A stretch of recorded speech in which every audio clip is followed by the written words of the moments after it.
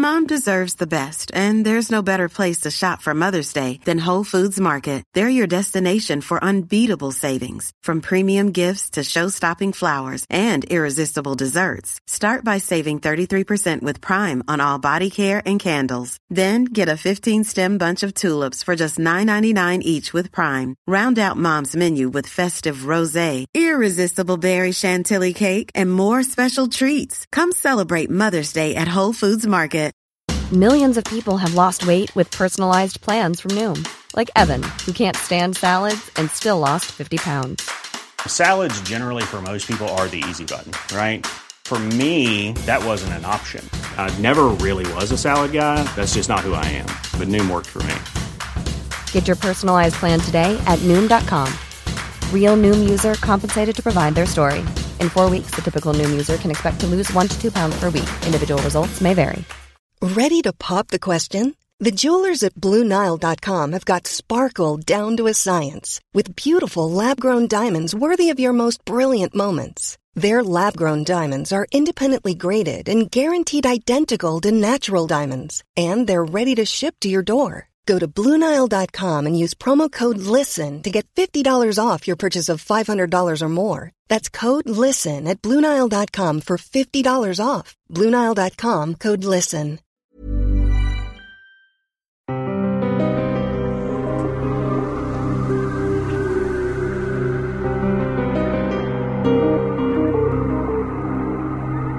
When atomic destruction threatens, the call goes out for Bud Gregory, the wizard of the Great Smokies, who alone can save the situation. The Nameless Something by Murray Leinster. That's next on the Lost Sci-Fi Podcast. We're going live again on YouTube, Facebook, and Twitter at 8 p.m. in Sydney, Australia, Thursday, January 25th. I hope you'll join us. And if you were with us last week, you heard one of our listeners recommend that we create merchandise with aliens wearing Hawaiian shirts. We did, and you will love these designs. I promise. And there are links so you can check them out in the description. Bud Gregory is back on the podcast. If the name Bud Gregory sounds familiar, it's because he is the star of The Gregory Circle, which can be heard in an earlier episode. Today, he returns in the second installment of the Bud Gregory saga, which can be found in Thrilling Wonder Stories magazine in June 1947. Turn with me to page 116, The Nameless Something by Murray Leinster. Chapter 1, Jalopy with Wings. Bud Gregory was something there isn't any word for. He bet on a dirt track automobile race in the state of Colorado and won $12. Simultaneously, a certain European power made a very polite apology to the Icelandic government for the falling of a rocket projectile near Reykjavik. In so doing, it advertised publicly that it had long-range guided missiles capable of flights of over 2,000 miles. Next day, Bud Gregory bet on a second dirt track race and won $6 more.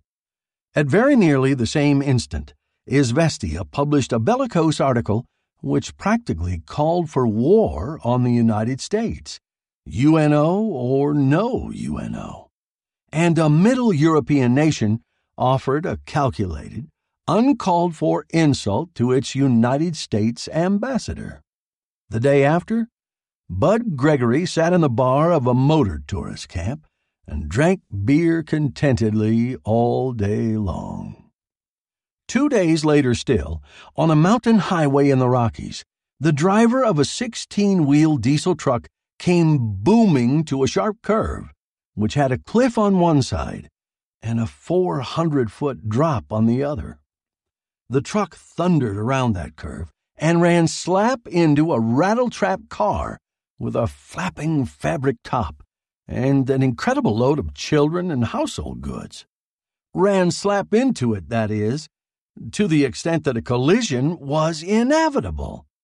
The jalopy was on the wrong side of the road. The truck could not turn out, nor the jalopy turn in time.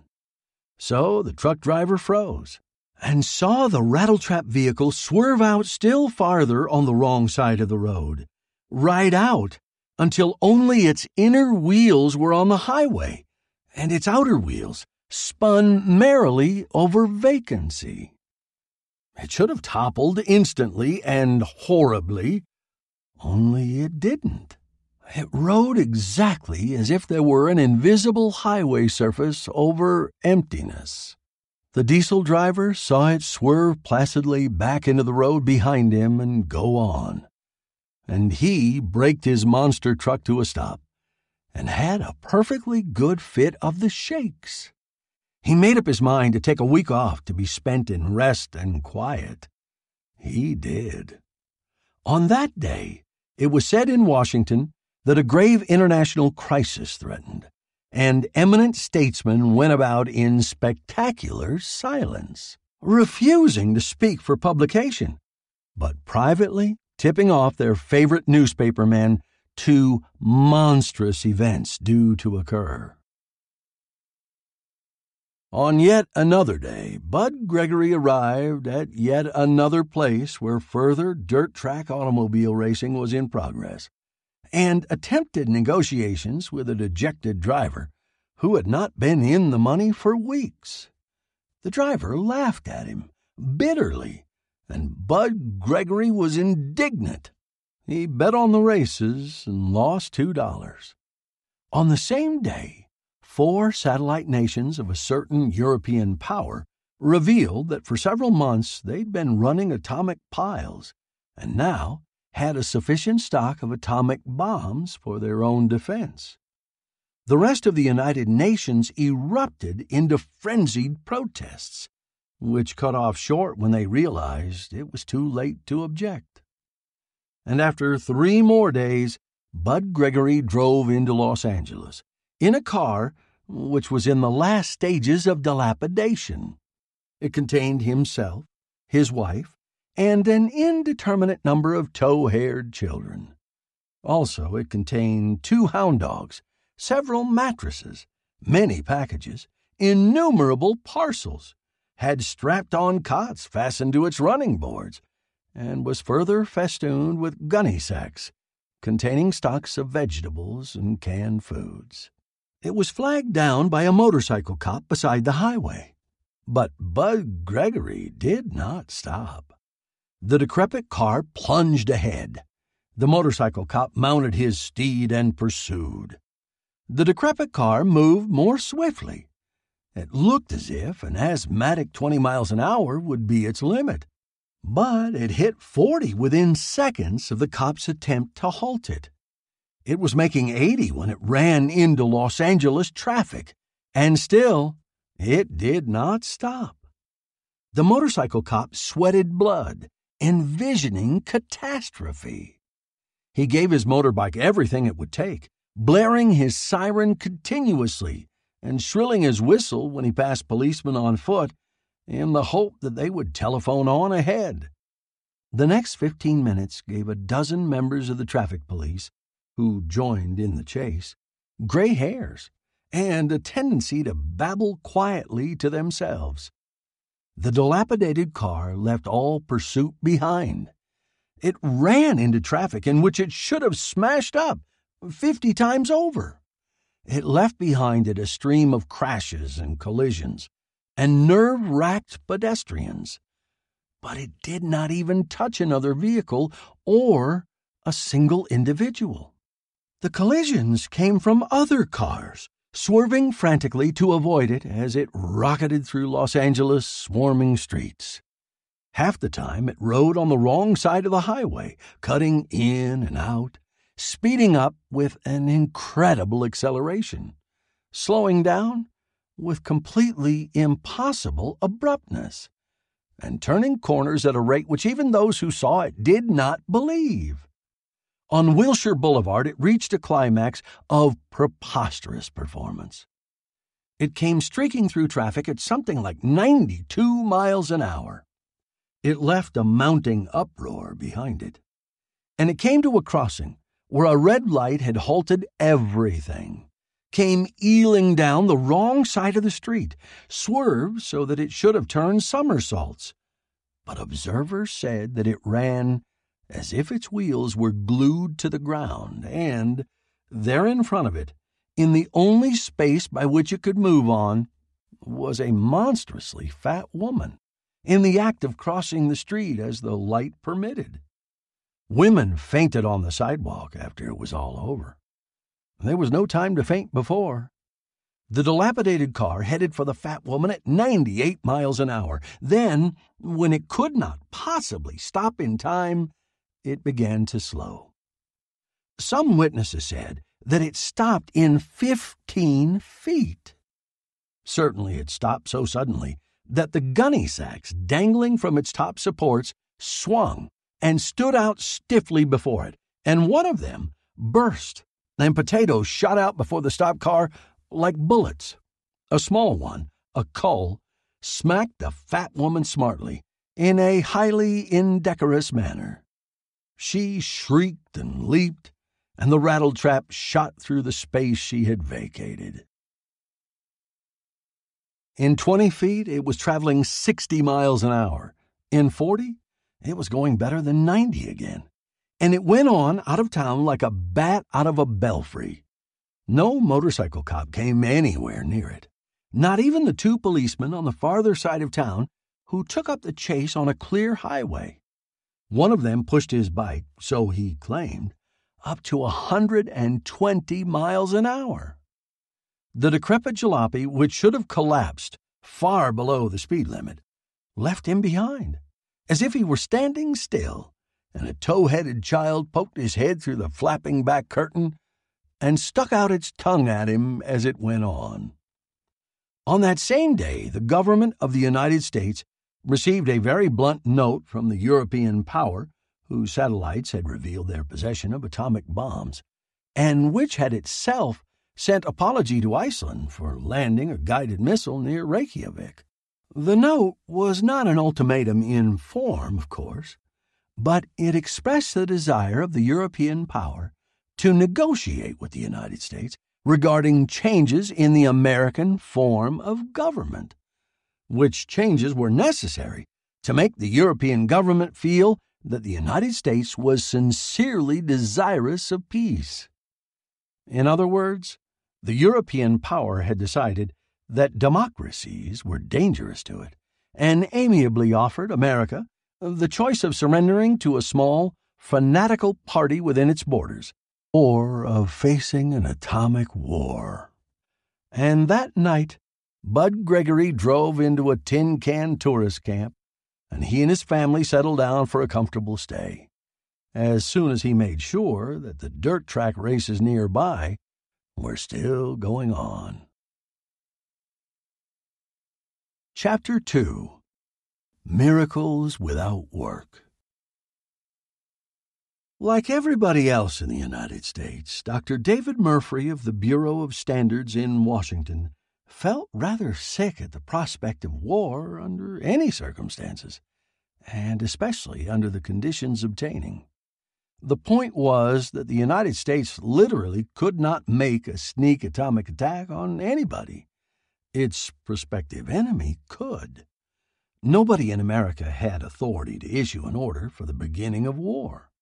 In the European powers government, there was one man who could simply nod his head and have guided missiles go keening up into the stratosphere to fall thousands of miles away upon the cities of the United States. If Congress took his note as it deserved to be taken, as a threat of war, he would nod his head, and possibly half of the population in America would be dead within hours. The United States was as well armed as any other power in the world, perhaps better armed. But the United States could not shoot first. It simply, literally could not.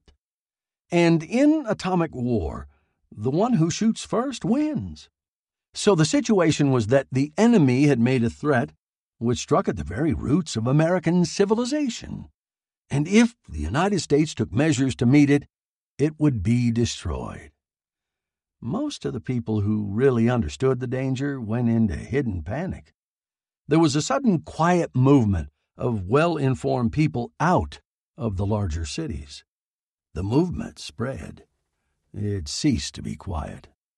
It became a mass exodus, more or less orderly, to be sure, but a movement of whole populations. Terror lived in the cities, but not in the open country, so the cities became practically abandoned, and the European power watched with sardonic amusement as the greatest nation on earth seemed to go into a blue funk at the very notion of the European power's displeasure. 2/3 of Congress found excuses to leave Washington, which could certainly be bombed in case of war. It was impossible to secure a quorum in the Capitol either to enact laws to resist the threat or to yield to it. The government of the United States was paralyzed by a mere verbal menace. But Dr. David Murphy stayed at his post. He kept his head. The menace held, but for nearly a week nothing happened. The State Department replied to the note it had received. It asked the European power for the agenda of the discussion it proposed, and for an outline of the reasons why the European power feared aggression from the United States. It used all the normal tricks to stall and gain time, which was exactly in line with the desires of the head of the threatening nation. So long as there was a crisis in being, there would be terror and confusion in America. Large numbers of the population would be uprooted. The cities would be nearly or quite deserted. Commerce would stop. And generally such a state of affairs would exist that, so a European would reason, presently the American public would be willing to accept any possible surrender of principle just to get things going again. It would be willing even to surrender democracy. There were times when it seemed likely in America, too. Some people stayed on at their posts. Some sent their families to safety and carried on. But very many fled. Still, there was a skeleton semblance of city life still going on. Many factories closed, but some florists stayed in business.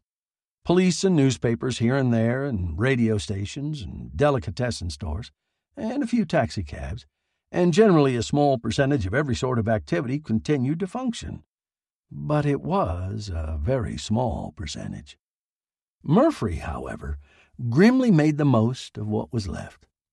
He stayed at his desk at the Bureau of Standards, and urgently and persistently hounded the moribund clipping bureaus for newspaper accounts of odd events. That paradoxic activity, he felt, was the only hope that the United States could have to avoid either complete social and economic collapse or else bombardment by atomic bombs, which would reduce its cities to ruins. He'd been collecting such clippings for months. It was a good deal of a strain on his finances, too, because he only had a $4,700 civil service job, and living in Washington is expensive. He paid 10 cents for every clipping sent to him by 4 bureaus, which dutifully searched newspaper columns all over the country. If somebody announced an atomic engine, a clipping came to Murphy. If an automobile had a freak accident, he saw the news account.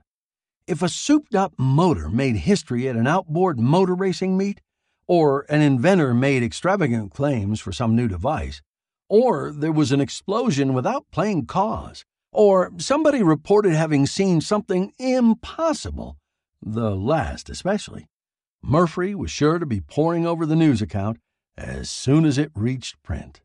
It was the way by which he hoped eventually to locate Bud Gregory. He'd only seen the man twice, but he knew what Bud Gregory was, and there was no word for it. Musical prodigies are well known enough. Mathematical marvels extract fourth power roots correctly by mental arithmetic, and are completely unable to tell how they do it. But Bud Gregory was something else. He knew, intuitively, the answer to any problem a physicist could propound, and he hated work. He had run a one-man auto repair shop in a village in the Great Smoky Mountains, and worked only when he couldn't help it.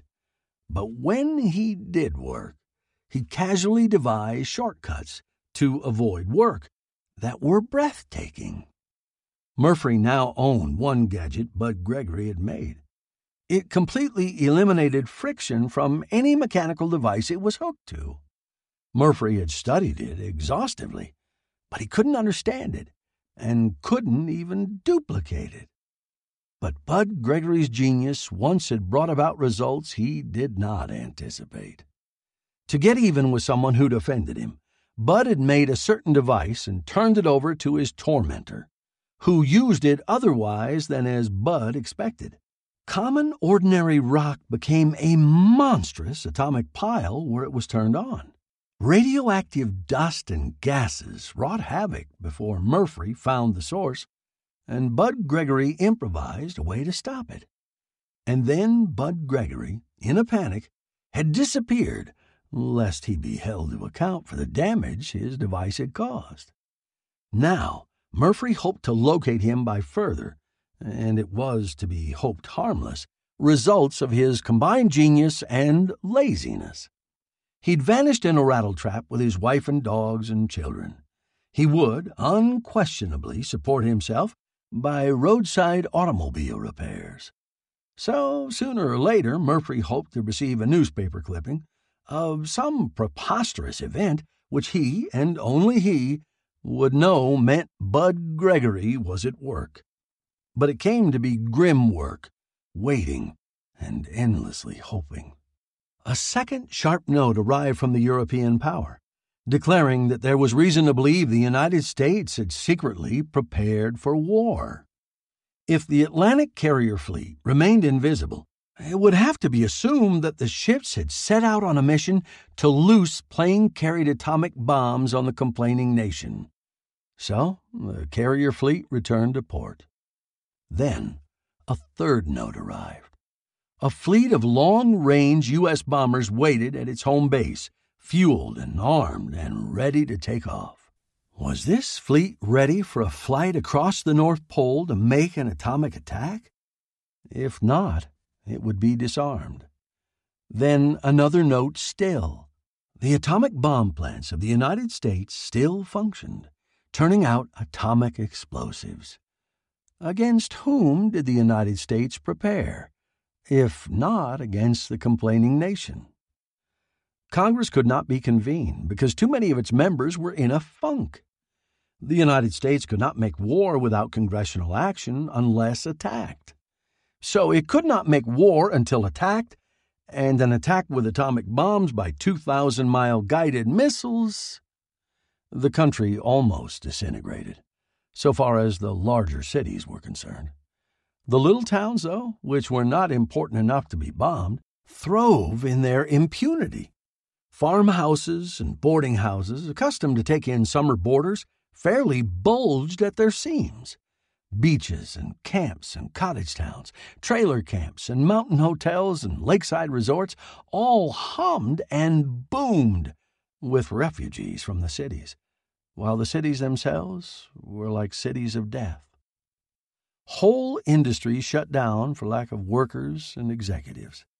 There was privation and unemployment because death was in the air.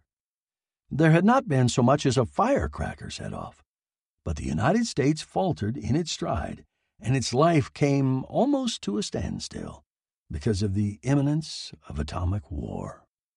But the owners of roadside taverns grew rich, and county fairs flourished, and roller coaster proprietors bought new diamonds, and dirt track auto races in small towns were thronged with patrons.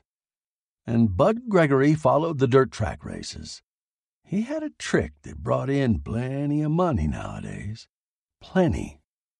10, 15, sometimes even $20 in a single day, and without his doing a tap of work. He sat in blissful somnolence beside his antique car, His children brought him beer. Now and again he sent one of them to make a small bet. Bud Gregory, who was the only hope of the survival of the American way of life, loafed blissfully, dozed contentedly, idled magnificently, and drank beer comfortably. He did not lift a finger unnecessarily from one day's end to another. It was pure accident that, as civilization toppled in America, newspaper clippings reached Murphy which told him where Bud Gregory was. He got a plane ride to California by a combination of luck and desperation. On the way west, he read and reread the 3 newspaper clippings on which he believed the fate of the United States depended. One was an account of the impossible ride of an ancient jalopy through Los Angeles traffic at 90 miles an hour. The reporter who wrote it didn't believe it himself. One was a digest of tall tales current among motor tourists, of a mysterious mechanic roaming the highways and performing miraculous repairs for ridiculously low prices. It was a feature story, suggesting that motor tramps were devising a legendary figure who would someday rival Paul Bunyan.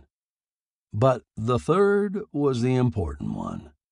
That told of a dirt track automobile race in which the winner made absolutely unparalleled time, averaging 3 laps to the field's 2, and achieving turns that even those who saw them didn't believe. Murphy knew better than the eyewitnesses what had happened in all 3 cases. Bud Gregory had made his way across the continent in a car, which should have fallen apart in the first 10 miles. He was using that outrageous gift of his to keep from working. And no more than 4 days before Murphy boarded a plane in Washington, he'd been somewhere near the dirt race track at Palo Bajo in California. Murphy made for that place as fast as wangled passage on an Army plane could take him. He was lucky. There was a major general on board, with a date with a blonde at Laguna Beach. The plane made only 2 stops between the Atlantic and Pacific coasts. But Los Angeles, which had been thriving a week before, was 9/10 deserted when Murphy arrived. Trains ran irregularly, and buses practically not at all. And those which did run were scenes of riot as they loaded up. Murphy spent $75 of very hard-saved cash for a ride behind a motorcyclist to a town 10 miles from Palo Bajo. He trudged the rest of the way. The open country was thickly populated, and every roadside tree shaded a group of campers from the cities. But there was an extraordinary holiday air everywhere. Murphy was acutely conscious of it as he trudged along the highways with his single handbag for luggage. Since bombs were apt to fall on the cities at any time, there were camps and bivouacs of city people everywhere. But since none had fallen so far, and would not fall except on cities, there was a general effect of slightly apprehensive vacationing. When Murphy trudged wearily into Palo Bajo, his feet burned, his shoulders ached, and the muscles of his arms were sore from the unaccustomed labor of carrying a burden. He was worn out and dispirited, but he went doggedly to the fairgrounds, where the dirt track races went on. He went to the pits, where the small souped-up cars were serviced. He felt that there was no time to rest, and anyhow, his appearance in an exhausted condition was in line with his plan for locating Bud Gregory. He went to the first pit, where a particularly greasy and especially dilapidated small racing car was being worked on by 2 besmeared individuals. "Look," said Murphy heavily, "I've got to find a good mechanic. My car stalled 10 miles back. It ran dry and heated up and froze. I can't get a garage to touch it. They're jammed." The last was true. With every car in California on the road and out of the cities, rural garage men rubbed their hands in fiendish glee. It was so everywhere. One of these 2 men looked up gloomily. "We're busy, but I've got to get my car fixed," said Murphy desperately. $5 if you just tell me where to find a mechanic who'll do the job. One of the two got up and pointed. Try Mose, he said sourly. That beefy-looking guy over there. He's bound to be some mechanic, 'cause the car he's got ain't any better than this one. And it goes faster and makes turns no car has a right to make. He watches it night and day. Blast him. And you won't get nowhere, but you can talk to him. Murphy handed over $5. He limped toward the shed that had been pointed out. A bulky man with squint eyes reared up as he approached. A grease monkey looked at him suspiciously. No visitors, the big man snarled. Clear out. I've got a car in a ditch, said Murphy, and the motor's frozen. I'll pay $100 for a mechanic to fix it. Beat it, repeated the beefy man formidably. I'll pay you $10 if you'll name a mechanic, said Murphy. I can pay $100 for fixing it. He had barely $200 in the world, and this man was not Bud Gregory. But Murphy was sure he was on the right track. A car that went impossibly fast and made impossible turns. His own car, of course, was imaginary, but he looked worn out and dusty and very convincing. The grease monkey said, drawling, That fella could do it, Mose, and $10 would come in handy. He'll do it for $50, the squint-eyed man said shrewdly. I get $50 or he don't do nothing. Take it or leave it. He turned to the grease monkey. You know where to find him. Murphy handed over $50. He felt weak at the knees. It was enormously important to find Bud Gregory. Nobody else in the world would do. The grease monkey came back with Bud Gregory, who looked at Murphy. Howdy, Gregory said in an unhappy voice, and looked uneasily around for a policeman. Murphy swallowed. Hello, Bud. I want to talk to you. Anywhere you say. How about some beer? Chapter 3. 3 Racketeers. Instantly, Bud Gregory brightened. He was tall and gangling and drooping. He was typically poor white, Appalachian Highland version, bony and listless. He had worn an air of complacency until he saw Murphy, but that was gone now, because he'd made a device which was a neutron shield and set a monstrous atomic pile to work back in the Smoky Mountains. Murphy was the man who had found out his responsibility for the devastation which resulted. But on the other hand, Murphy had paid him $600 for a device which absolutely abolished friction, and with that as capital, he had set out to tour the United States without being bothered by detectives, and practically without working. Why, sure, Mr. Murphy, said the man who knew by instinct all the things the scientists of the world struggled to learn. Beer? Sure. There's a place right close, Mr. Murphy, but I can't go fur. There's some fellas coming to see me today. They told me if I'd fix a dinkus for 'em, they'd pay me wages for as long as it works, without me doing a tap of work more. Murphy looked at him in envy so great that it was almost hatred. Bud Gregory knew, without knowing how he knew, how to make absolutely anything he chose.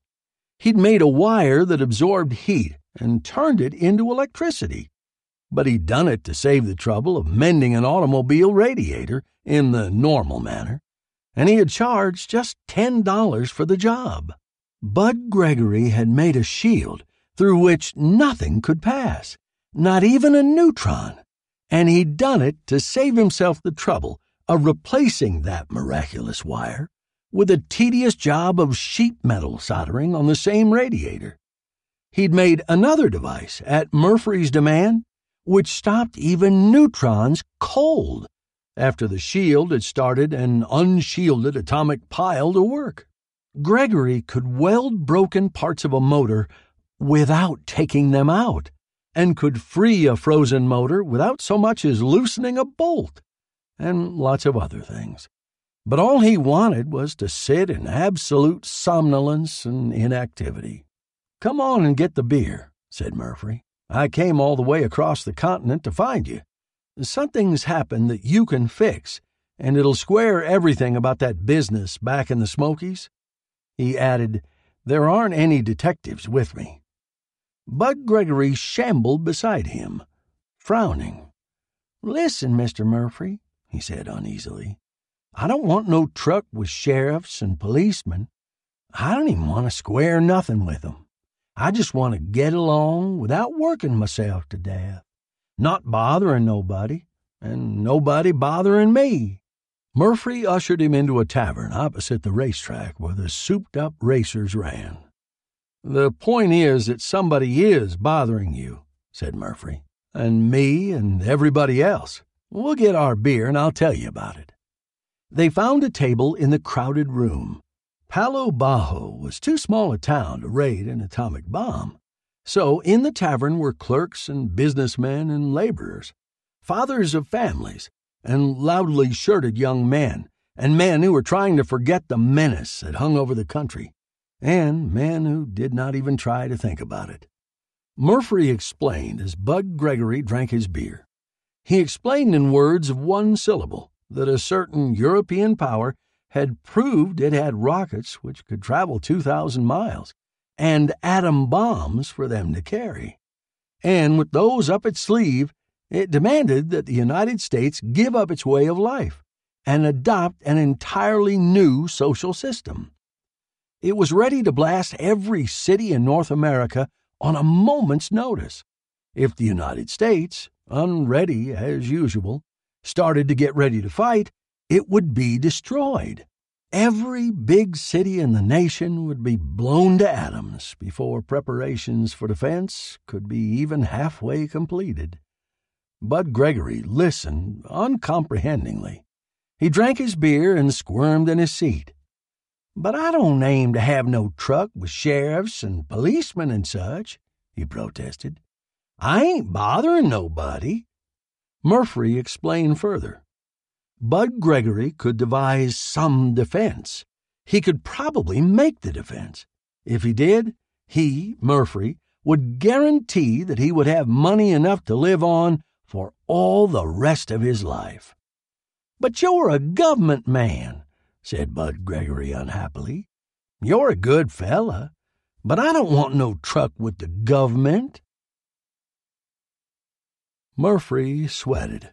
Promises of a fortune meant nothing to Bud Gregory. But Murphy had $150 left.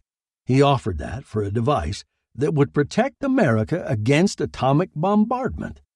Millions had no meaning to Bud Gregory.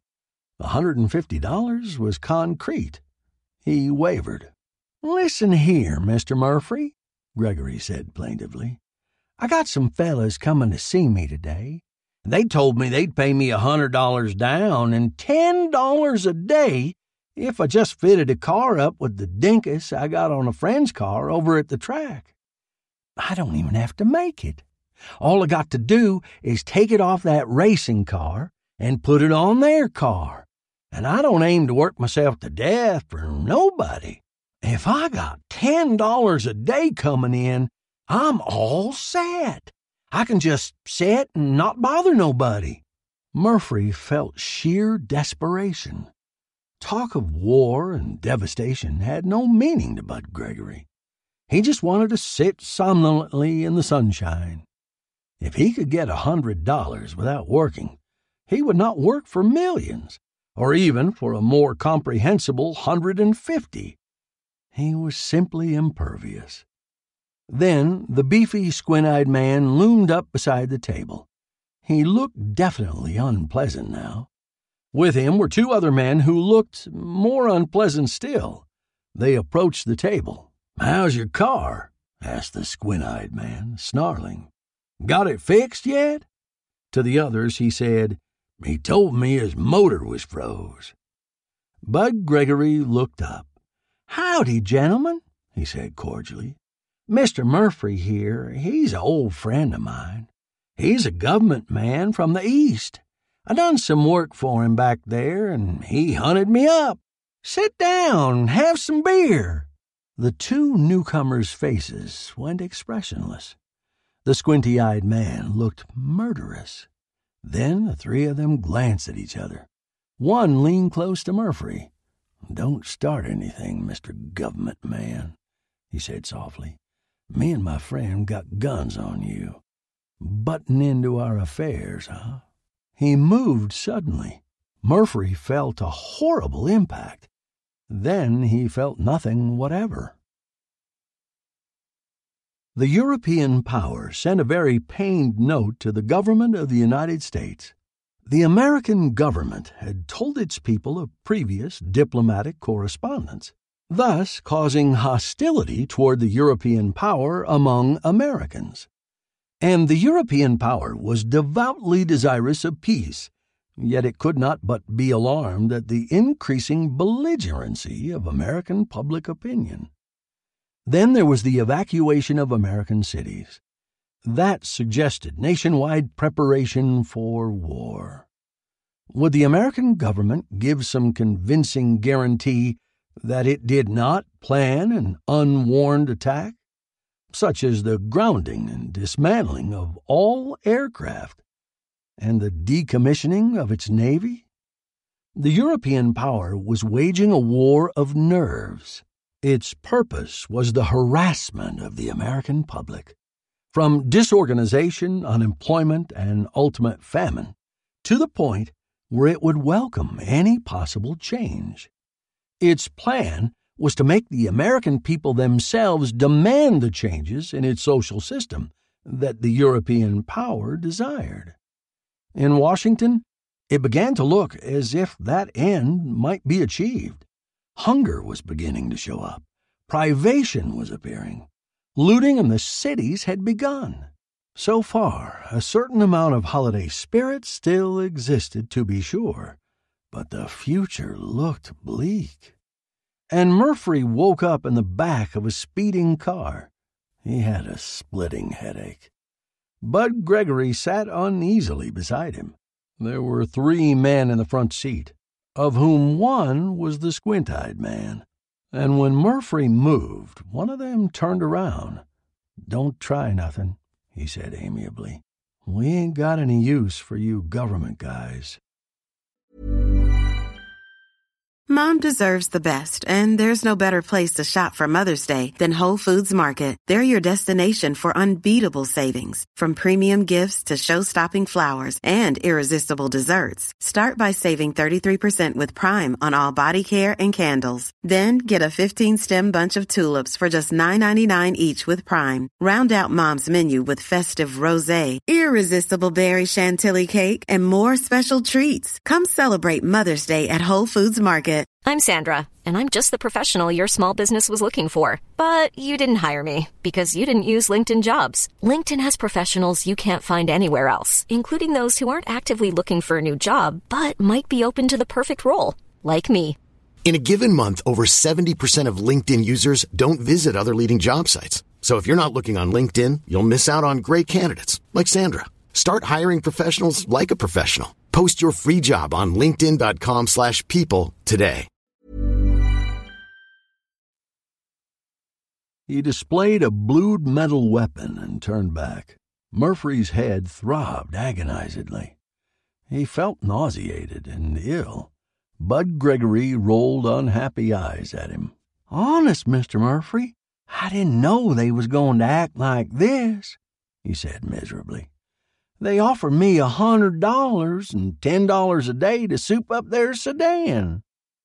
The car sped along the incredibly populated roadside. There were people everywhere. When cities empty, people have to go somewhere. Small towns swarmed. Villages overflowed. Even the highways were lined with groups of people with picnic blankets and blanket shelters. Murphy rubbed his head to clear it and closed his eyes at the anguish which came of the moment. "What happened?" he asked thickly. "Why didn't they kill me?" The man in front turned around again. "We wouldn't think of it, fella," he said, grinning. "It was tricky enough, crashing you in a crowded room and dragging you out as a drunk. without nobody getting wise. If we'd shot you, we might have had some trouble getting away ourselves." "What's the idea?" asked Murphy drearily. "Are you spies or just plain traitors?" "Ha!" scoffed the man in front. "You talk like the movies. We're just honest guys picking up a living how we can. Your friend there has got a little trick that'll be useful to us. He can fix up a car to go faster, stop shorter, turn sharper, and have more pickup." The beefy man at the wheel growled at him. He shut up. The pattern wasn't right for spies or agents of a foreign European power. Agents of that particular power, in any case, were packed too full of ideology to talk as this fella did. These men sounded like yeggs or crooks who'd seen a chance to acquire getaway cars that no cop could overtake. Murphy looked dizzily at Bud Gregory, who grinned uneasily. "Yeah, that's it, Mr. Murphy. You see, I was traveling across country, and my car didn't have much power. Motor lost a lot of compression, so I put on a dinkus that made her pull up hills, and that's what these fellas want." "What did you do?" asked Murphy. His throat was dry, and his voice was hoarse, and his head ached and ached and ached. Bud Gregory looked uncomfortable. "You know them little hunks of stuff that metal's made of? They wiggle all around. They wiggle faster when they get hot." Murphy reflected dully that Bud Gregory, who was practically illiterate, was speaking with precision of the random motion of molecules which is caused by heat. "I got a kind of idea," said Bud Gregory, "that if I could make all those hunks of stuff move one way instead of all ways, it'd push the car ahead.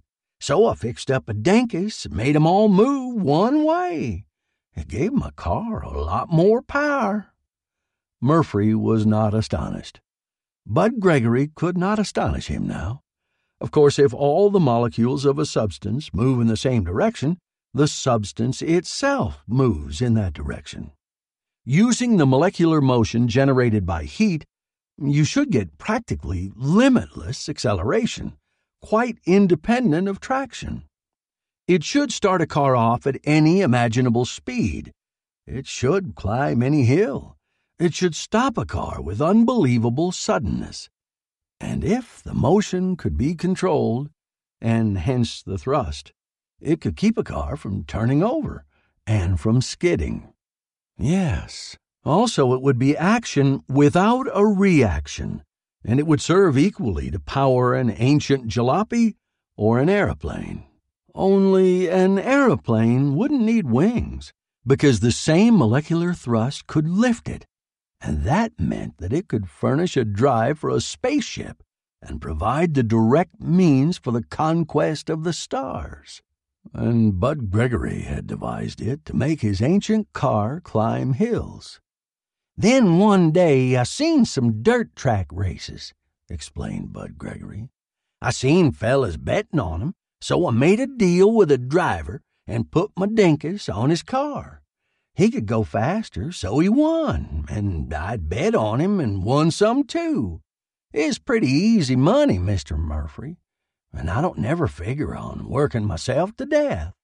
"Whatever you use with that drive gets cold," Murphy said dully. "Yeah," said Bud Gregory, nodding. "I use the motor to pull the car, and it gets cold. That's why I run the motor, so it won't get too cold to push. I've been following the dirt track races ever since," he added, "renting out my dinkus to drivers and betting on 'em."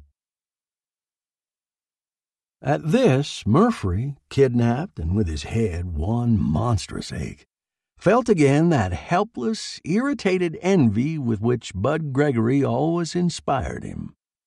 Bud had made a heat transformer which turned heat directly into kinetic energy. He'd made a device which could replace every motor on Earth by a simpler element and raise the amount of power available by an astronomical figure. He'd created an invention which could go far toward making Earth a paradise and mistress of far-flung planets. And he used it to win dirt track races, so he could bet $2 or $4 or $5 at a time, and so live without working. Now that same device, which could mean the survival of humanity in those distant ages when the sun begins to cool, that same device would now be applied to provide thieves and hold-up men with getaway cars the police could not overtake. Murphy did not believe his captors were spies or aliens. They were simply criminals, and presently they would very probably kill him, because they'd want the secret of their success to remain a secret, and Bud Gregory would doubtless be kept a prisoner as long as he was useful. And meanwhile, that European power would pile one sardonic demand upon another, making sure that America did not prepare defense until either the United States adopted the alien social system out of sheer necessity or was wiped out in blasts of atomic flames. But there was no use talking about it.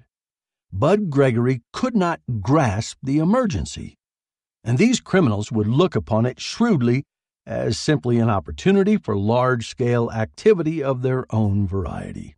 Murphy felt the motion of the car more and more violently in his throbbing head.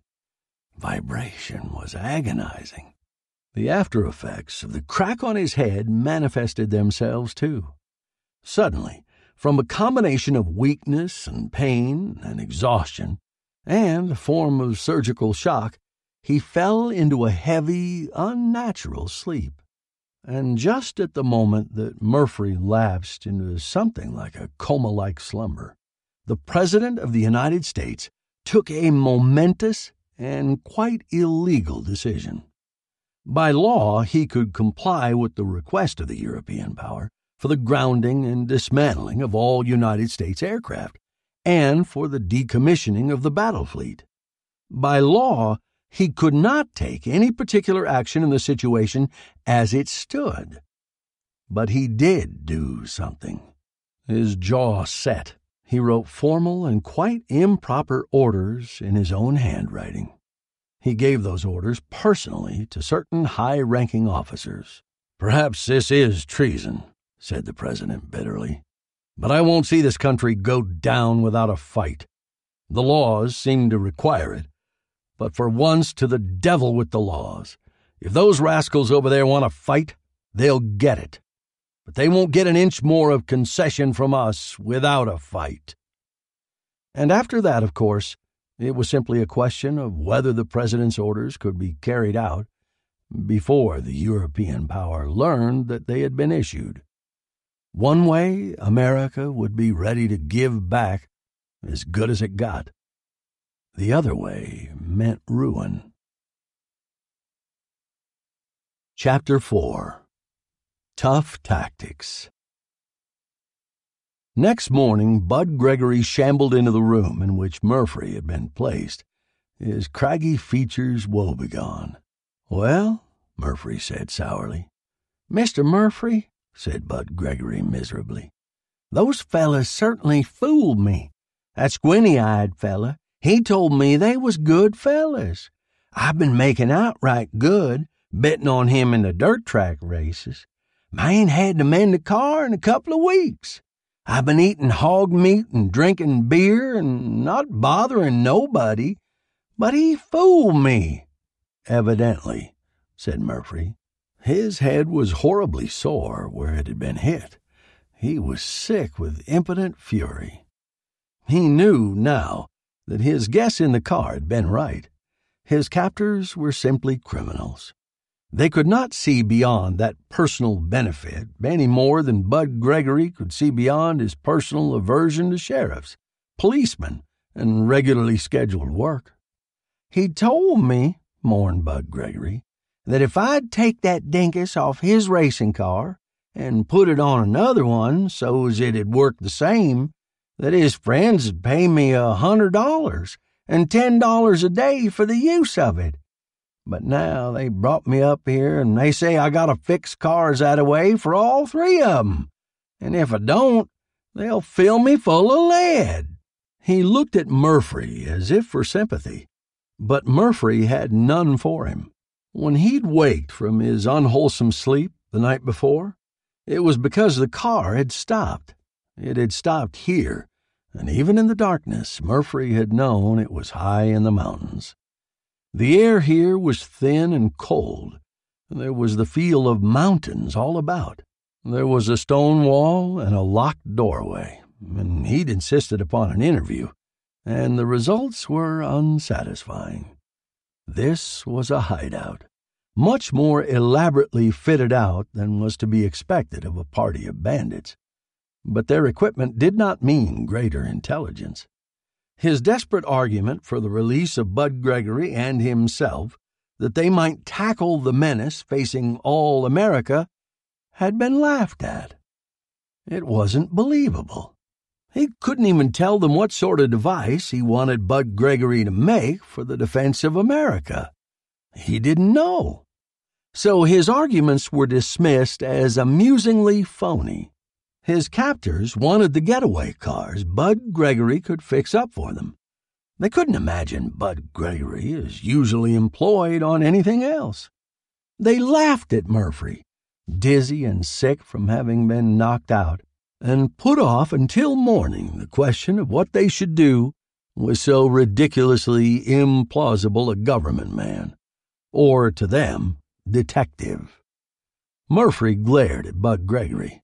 "Just what do you think they're going to do to me?" Murphy asked bitterly. Bud Gregory blinked. He had been so absorbed in his own troubles, actual forced labor under threat of death, that he had not thought about Murphy. "I don't know," answered Gregory. "Hold up, man," said Murphy savagely. "Robbers, thieves, they'll stick up a bank, shoot down anybody who interferes, and streak it away in the cars you'll fix up for them. Cars that can dodge through traffic the cops can't follow through, and flee faster than the cops can follow. That's the idea, isn't it?" Bud Gregory blinked again. "But sooner or later the cops will track them down. And you don't like sheriffs and policemen? You'll be in a nice fix when the cops arrive and find you working for them." Bud Gregory squirmed. "Besides all that, there'll be my murder to account for." Murphy went on angrily. "I know them now. Do you think they'll turn me loose to tell of their plans and methods? No, they're going to kill me, and you'll be in a jam on that account. I told you I didn't have any detectives with me. I didn't. But plenty of detectives knew where I was going and who I was looking for. If you'd played ball with me, everything would have been all square for you. But I went to look for you. I vanished. They'll find me murdered, and you and the gang who murdered me. They'll credit you with murdering me, and they'll hang you." Part of this was nonsense, and the rest of it was bluff. Murphy was furiously certain that he'd be killed, and he knew that no police work was going on anywhere in the United States beyond an attempt to prevent looting in the cities and some efforts to preserve order among the hordes of refugees. But Bud Gregory would not realize that. "And if the law doesn't hang you," Murphy finished in fine wrath, "your friends will kill you sooner or later. When you're no more use to them, do you think they'll turn you loose to talk either? Do you think they'll pay you $10 a day for what you've done when a 3-cent cartridge will settle the account? Oh, no. You're a dead man the same as I am, unless you do something." "But, Mr. Murphy," said Bud Gregory plaintively, "what can I do? All I want is not to bother nobody, and not have nobody bother me." "You might work out some sort of weapon, hang it," Murphy snarled. Then he said savagely, "Have you had breakfast?" Bud Gregory brightened. "Yes, sir. After they ate, they told me to fix something for myself. I opened up a couple of cans of beans. Sure, I made out all right." "I didn't," snapped Murphy. He was acutely aware that he was not being dignified, but he was filled with the particularly corrosive and horrible fury of a man who is impotent to act in an all-important emergency because of an absurdity. The United States was in the most deadly danger in its history. In fact, perhaps in the only deadly danger in all its history. Its only hope lay in a semi-illiterate mountaineer whose only desire was to sit in utter uselessness. Murphy's own prospective murder did not cause him 1/10 of the raging revolt he felt for the idiocy that seemed to rule the cosmos. He was, in fact, half crazy with rebellion at mankind and his own maddening sensation of futility. "Get me something to eat," he snapped. "Coffee, anyhow. They'll shoot me this morning to save the trouble of feeding me. If you had the brains of a goldfish, you'd end this situation in seconds. But you won't do a thing. You'll stand by and watch them kill me. Then you'll meekly do whatever they tell you to do. And if the police don't catch you first and hang you, these thugs will murder you offhand when they're through with you. Get out and bring me some coffee." Bud Gregory shambled unhappily out of the room. It was seemingly a very casual kind of confinement that restrained Murphy. But when he gazed out of the windows of his room, he grew dizzy. There was a drop of several hundred feet from the window sill. This hideout was a small house within a high stone wall above sheer wilderness. It was somewhere on the side of a mountain, apparently on a bold spur jutting out from a precipitous cliff. As a matter of fact, Murphy learned later that it had been built by a motion picture director with a wife for respectability and redheads for a hobby, and that it had been acquired for a hideout by his present hosts after the director had been extensively shot up by them for hire. There was certainly no escape on this side. Bud Gregory had come in by a seemingly unlocked door, but Murphy was cagey. He peered cautiously out of his door and then ventured into the next room. He saw why his door did not need to be barred. The rooms of the house opened on a patio, a courtyard, and a rising mountainside showed on only one side. With what he'd seen from his window, everything was clear. The house was built on a spur sticking out of a precipice, and there was empty space on 3 sides. It could only be left toward the mountain, and that way was undoubtedly barred. And, of course, it could only be approached from the mountain, which made for privacy for a man with a hobby, or security for men with bad consciences. More immediately daunting, though, was the fact that 2 of his 3 captors were out in that patio. They looked as if they had hangovers and were in a particularly foul mood. As Murphy watched, the beefy racing driver strolled out and joined them, and the 3 of them snarled at Bud Gregory, who apologetically shambled out of sight, while the 3 continued to snap at each other. It was obvious that all was not sweetness and light in this place. The thugs argued profanely. After a moment, Murphy caught words. "He's lying. He says he's got to have some parts. Let him take a radio to pieces and get 'em. If he don't fix our cars the way we want 'em, let's beat him up." The racing driver began to rage. "Since he don't think we mean it, we could haul his friend out and let Gregory see what'll happen to him if he gets stubborn," he said. "Maybe that'll make him work." Murphy felt a little cold chill and a monstrous rage. They were going to shoot him in cold blood to scare Bud Gregory, and there was absolutely nothing to be done about it. Then he saw Bud Gregory's head. He'd stopped inside the house on the farther side of the courtyard. He'd listened to them, and his jaw had dropped open. He looked abysmally scared. He vanished. Maybe he'd duck out. Maybe he'd improvise some incredible device that would open doors and flee, leaving Murphy to be killed out of hand because he was known to be a government man and was believed to be a detective.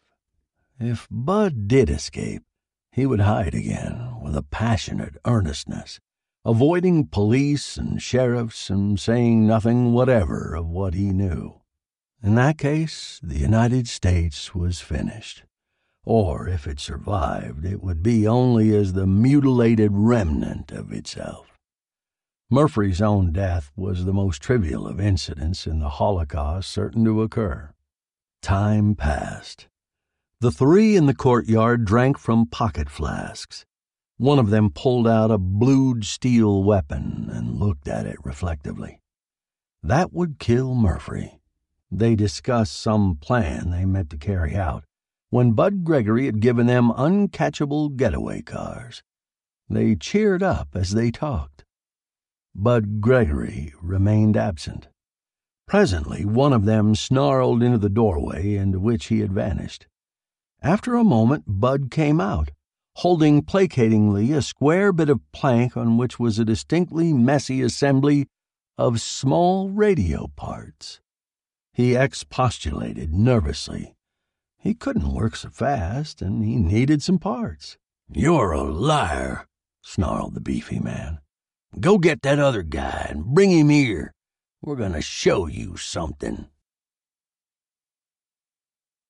Chapter 5. Heaviside Layer.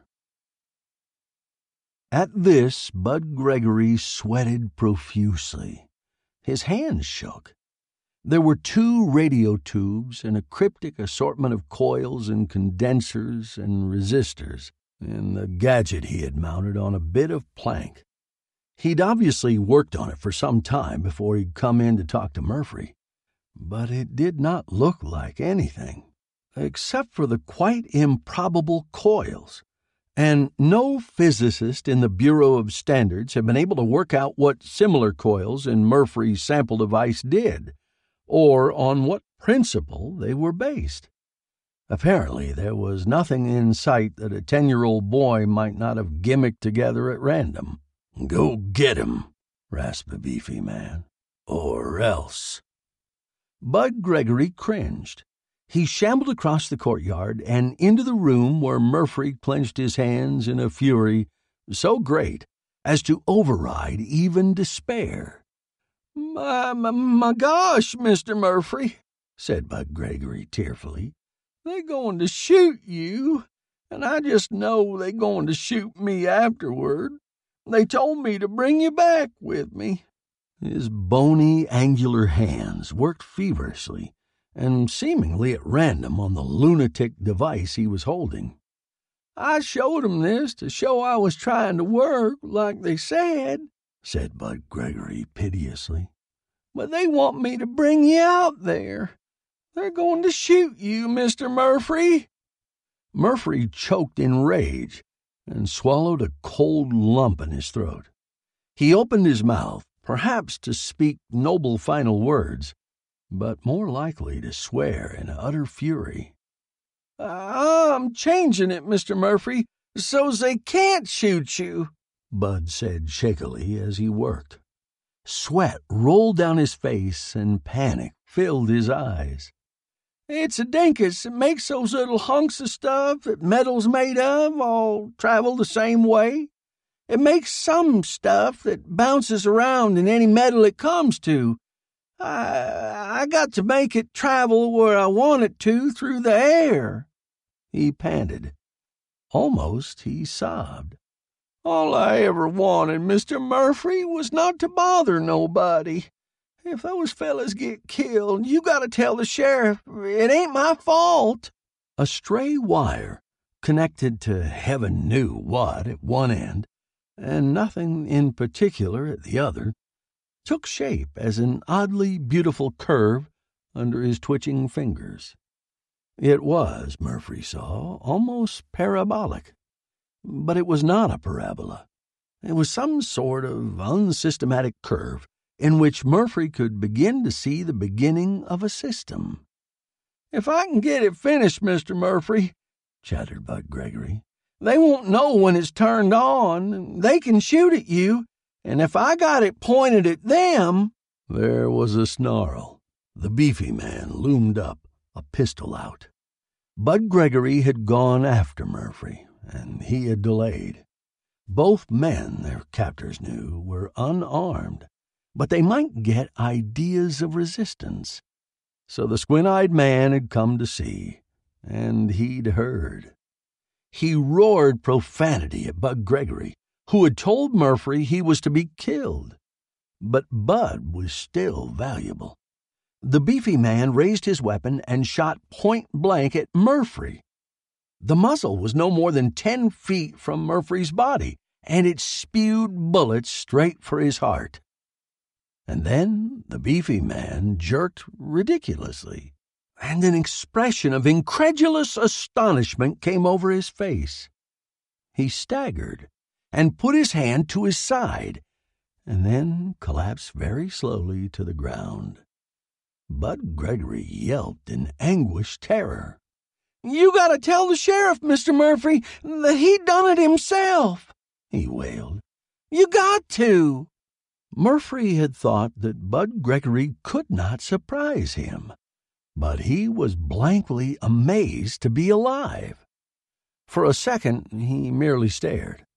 Bud Gregory shook and trembled beside him, the contraption in his hands jiggling as he trembled. A little wire somewhere in it was turning white with frost. Then Murphy moved with the dazed, desperate calm of a man who has seen a miracle. He picked up the beefy man's pistol. "Come on," he said thickly. "Let's shoot our way out of here." He started forward, but as he stepped out into the patio, the two remaining captors swore. They'd heard the shots.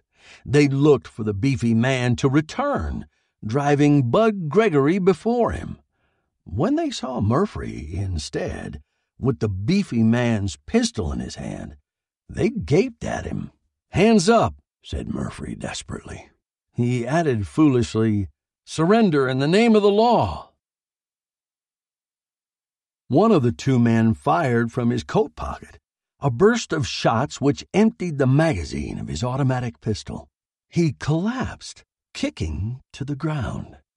The other man aimed deliberately, and Murphy tried to shoot him, but a civilized man's instinctive repugnance to bloodshed made his hand shake, so that he couldn't pull the trigger.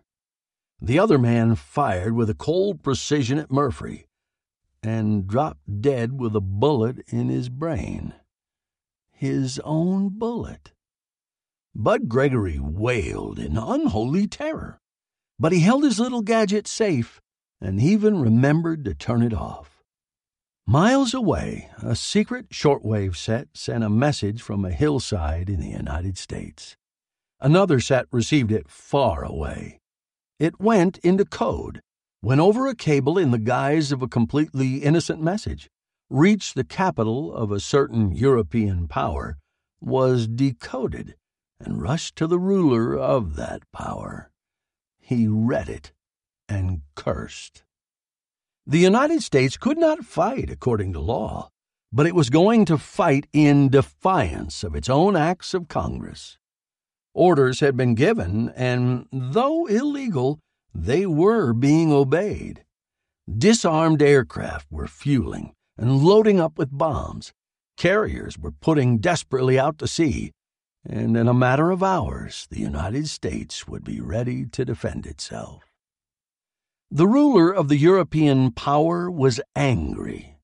He would have preferred to take over the United States as a merely famine-racked, desperate, and babblingly grateful nation of folk whose spirit had been broken by a war of nerves. He had intended to seize its industrial plants intact and its cities undestroyed. But since the fools had belatedly shown dangerous intelligence and were preparing to fight rather than be destroyed by their traditional reluctance to take the offensive, why, they would have to be smashed before they could get ready to resist. He gave crisp, ruthless commands. He hadn't really believed they would fight, those democratic fools. Still, in 15 minutes, the first salvo of long-range guided missiles would be on the way, and other salvos would follow at 2-minute intervals. and in a matter of an hour or so, North America would be like a knacker's stall, and the rest of the world would have had an object lesson. And in the hideout, Bud Gregory sat with his bones seemingly turned to jelly. "What the devil happened?" Murphy asked unsteadily. "And we've got to get busy making something that'll stop an atom bomb bombardment of America. Talk, man! Something may blow us up at any minute." You gotta tell the sheriff I didn't do nothing," quavered Bud Gregory. "I didn't kill those 3 fellas, Mr. Murphy. They done it themselves. You'll tell the sheriff that. I don't want to have no trouble." "Talk," commanded Murphy. "We've got to work out something. What have you got there?" Bud Gregory swallowed. He trembled uncontrollably. "I told you I made a dinkus to make my car pull up hills," he whispered. "It's some stuff that bounces around and stuff that conducts electricity, Mr. Murphy. I told you about it. All the little hunks and metal that stuff gets in have to move the same way. I made it make my car climb hills, and then I fixed it so I could make them little hunks of stuff act as brakes, too. I could even push the car backwards if I wanted 'em to. And I've been making a living betting on a fella I fixed the dinkus on his racing car. That fella, I had his car fixed so it couldn't turn over either." Murphy listened in an unnatural calm. He knew all of this, of course. Bud Gregory was not a genius. He was something so far beyond mere genius that there is no word for it. He simply knew, instinctively, all the things the physicists of the world would hope to find out in 100 years or so. He was able to scramble together absurd-looking devices that turned heat into electricity and made common dirt form an atomic pile, and the random molecular movements due to heat convert themselves into kinetic energy. Bud Gregory could make a spaceship that would travel among the stars, or he could make devices which would turn Earth into a paradise. Also, he could make dirt-track racing automobiles run faster. "When I realized they were going to kill both of us," he said abjectly, "I got scared. So I took the dinkus I had most finished and changed it a little bit, and then, instead of making things move faster, it turned them back. Something that didn't move fast didn't get changed, but anything like a bullet, when I turned my dinkus on it, the faster it was going, the faster it got flung back. And, of course, it got flung back straight to where it came from."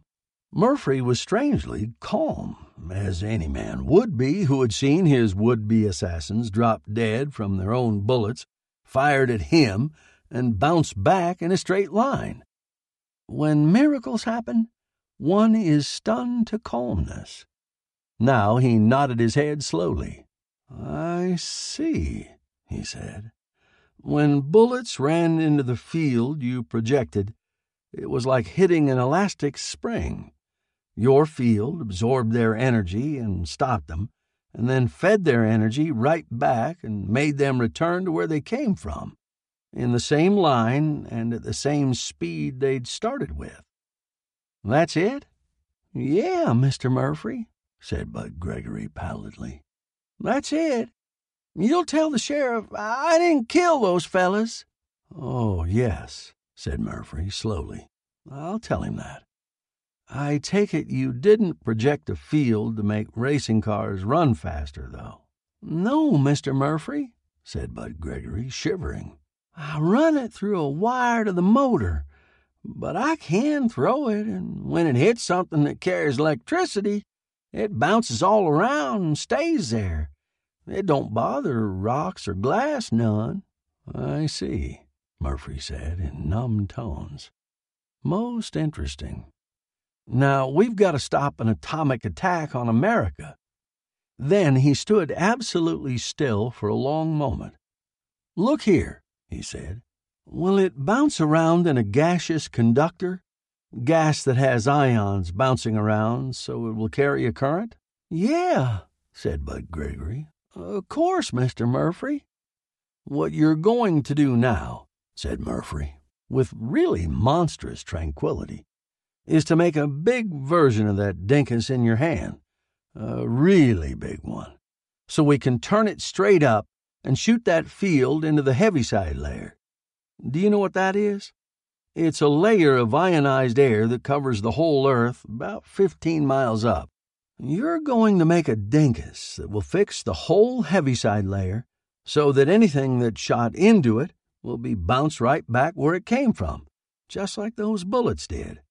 If you don't, I'll either kill you or tell the sheriff on you."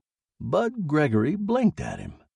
"I don't have to make a big one, Mr. Murphy," he said plaintively. "This here one'll fix anything. It don't take no power. The power comes from the things that get flung back. All I got to do is this, Mr. Murphy." He put his preposterous, untidy device on the ground and bent the curiously curved wire so that the flatter part of its unsystematic curve was parallel to the ground. He threw a small switch. The two radio tubes glowed. A small wire turned white with frost. "Nothing can get through that layer now, Mr. Murphy," he said anxiously. "Now, about this sheriff business." In the sprawling, far-flung territories of a certain European power, columns of vapor suddenly screamed skyward at breathtaking accelerations.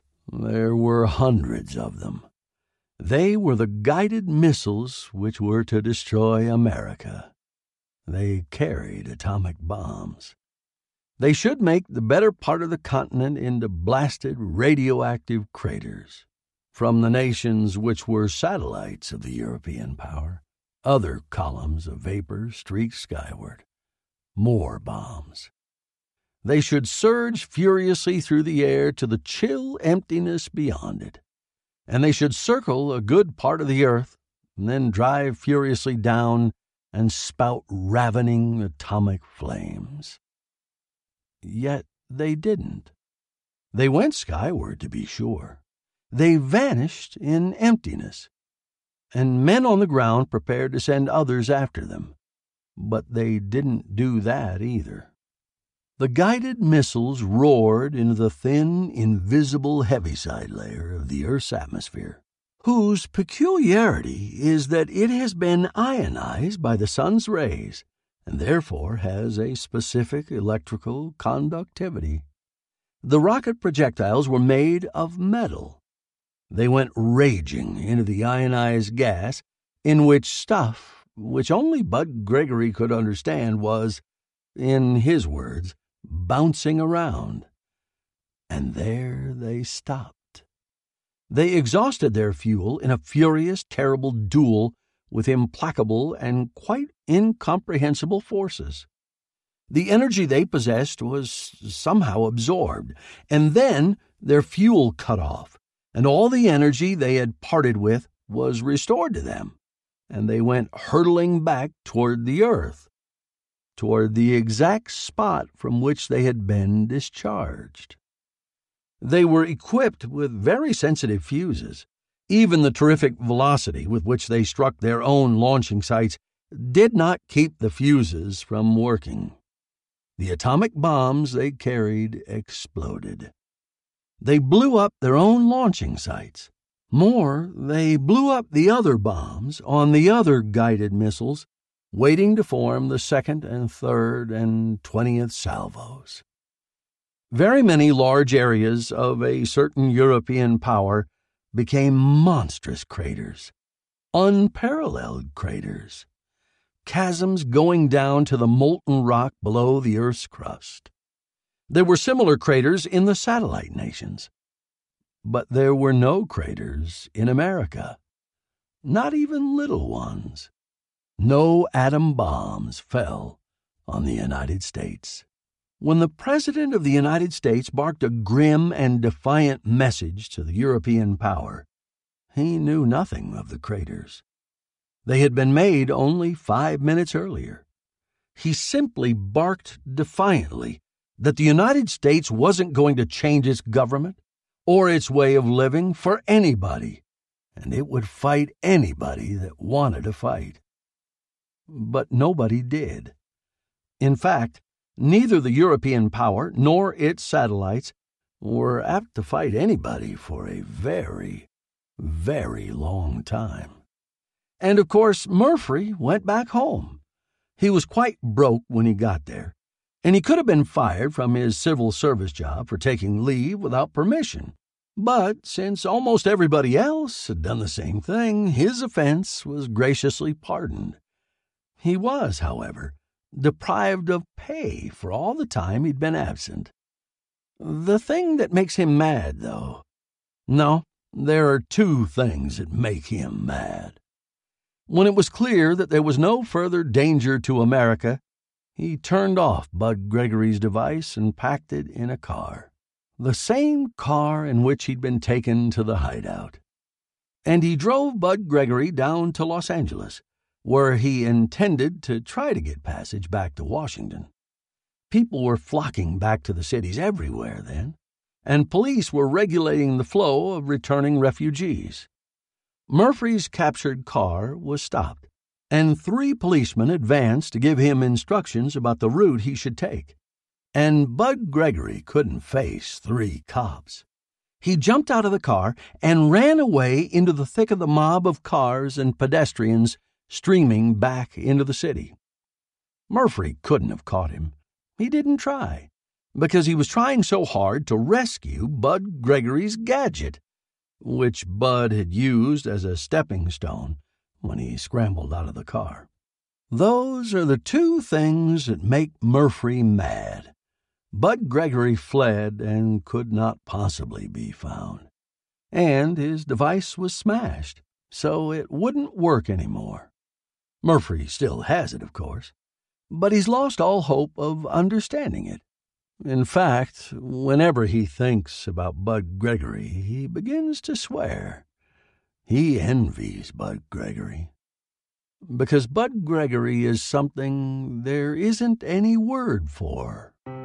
Next on the Lost Sci-Fi podcast, Kylie felt all-powerful with the alien guiding him in the looting of a world. Now the whole galaxy was his, if he could remember to Never Trust a Thief by Robert Silverberg.